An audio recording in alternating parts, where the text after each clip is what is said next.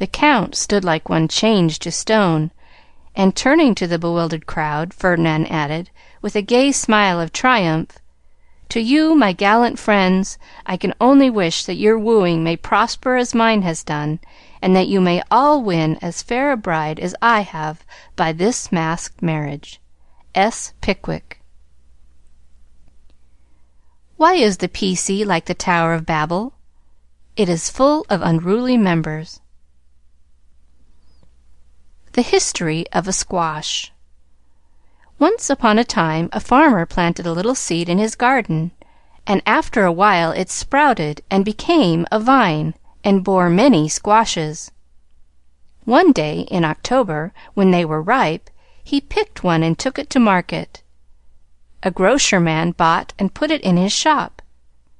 That same morning a little girl in a brown hat and blue dress, with a round face and snub nose, went and bought it for her mother. She lugged it home, cut it up, and boiled it in the big pot, mashed some of it with salt and butter for dinner, and to the rest she added a pint of milk, 2 eggs, 4 spoons of sugar, nutmeg, and some crackers, put it in a deep dish, and baked it till it was brown and nice, and next day it was eaten by a family named March. T. Tupman. Mr. Pickwick, sir, I address you upon the subject of sin. The sinner I mean is a man named Winkle, who makes trouble in his club by laughing, and sometimes won't write his piece in this fine paper. I hope you will pardon his badness, and let him send a French fable, because he can't write out of his head, as he has so many lessons to do, and no brains. In future I will try to take time by the fetlock, and prepare some work, which will be all cummy, lo fo, that means all right. I am in haste, as it is nearly school time. Yours respectably, N. Winkle. The above is a manly and handsome acknowledgment of past misdemeanors. If our young friend studied punctuation, it would be well. A sad accident. On Friday last we were startled by a violent shock in our basement, followed by cries of distress. On rushing in a body to the cellar, we discovered our beloved president prostrate upon the floor, having tripped and fallen while getting wood for domestic purposes. A perfect scene of ruin met our eyes, for in his fall Mr. Pickwick had plunged his head and shoulders into a tub of water, upset a keg of soft soap upon his manly form, and torn his garments badly. On being removed from this perilous situation, it was discovered that he had suffered no injury but several bruises, and we are happy to add is now doing well. E.D. The public bereavement.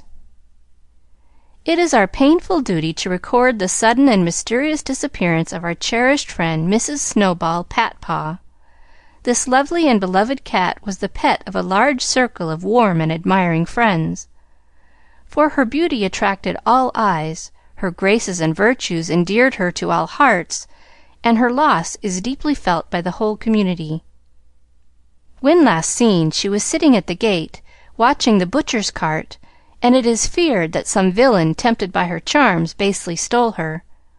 Weeks have passed, but no trace of her has been discovered, and we relinquish all hope, tie a black ribbon to her basket, set aside her dish, and weep for her as one lost to us forever.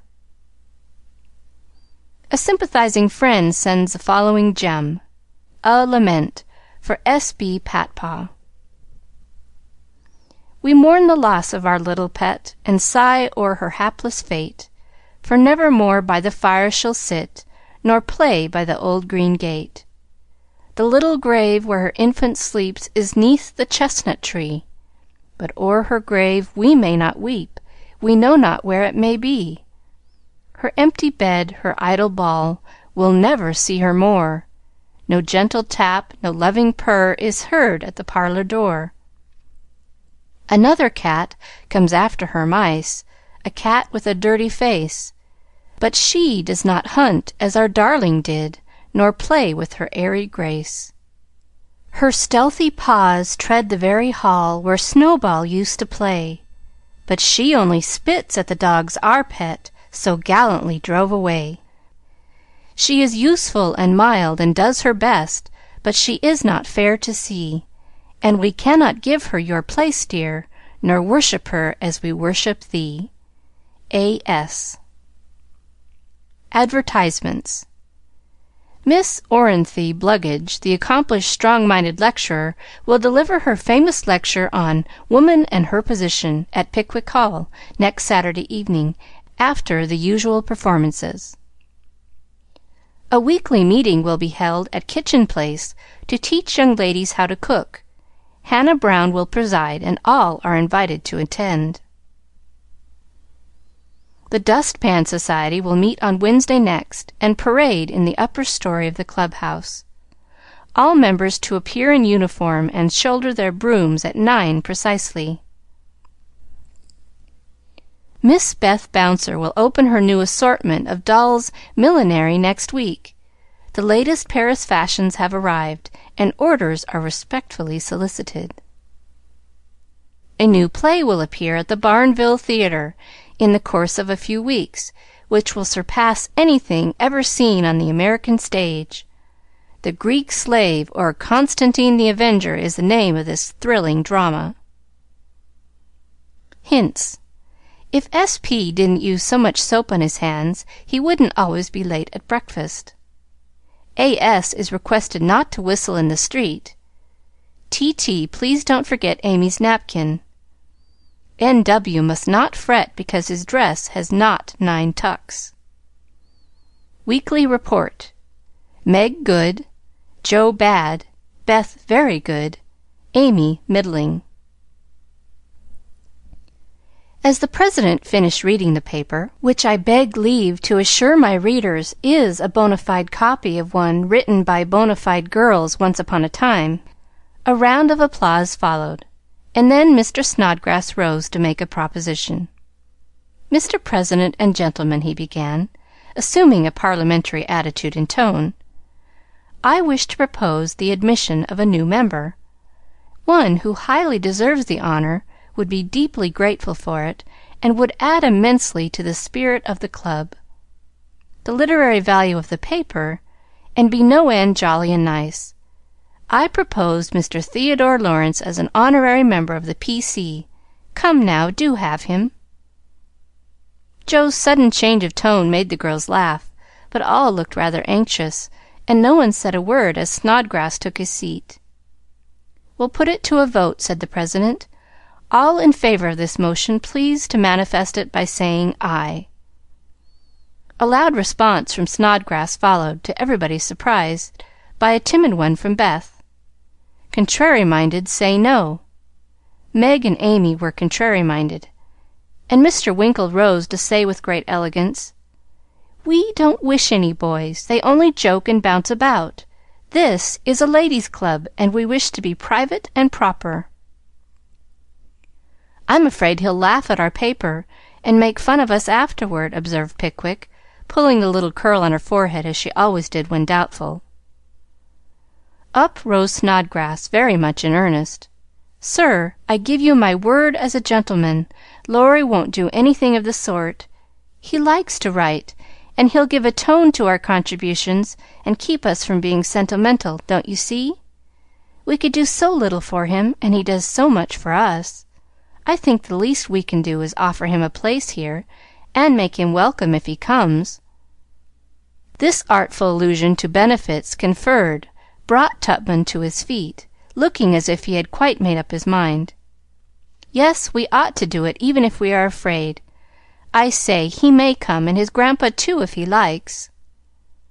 This spirited burst from Beth electrified the club, and Joe left her seat to shake hands approvingly. "Now, then, vote again. Everybody remember it's our Laurie, and say aye," cried Snodgrass excitedly. "Aye, aye, aye," replied 3 voices at once. "Good! Bless you! Now, as there's nothing like taking time by the fetlock, as Winkle characteristically observes, allow me to present the new member."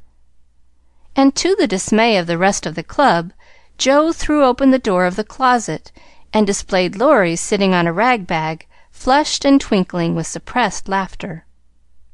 "You rogue!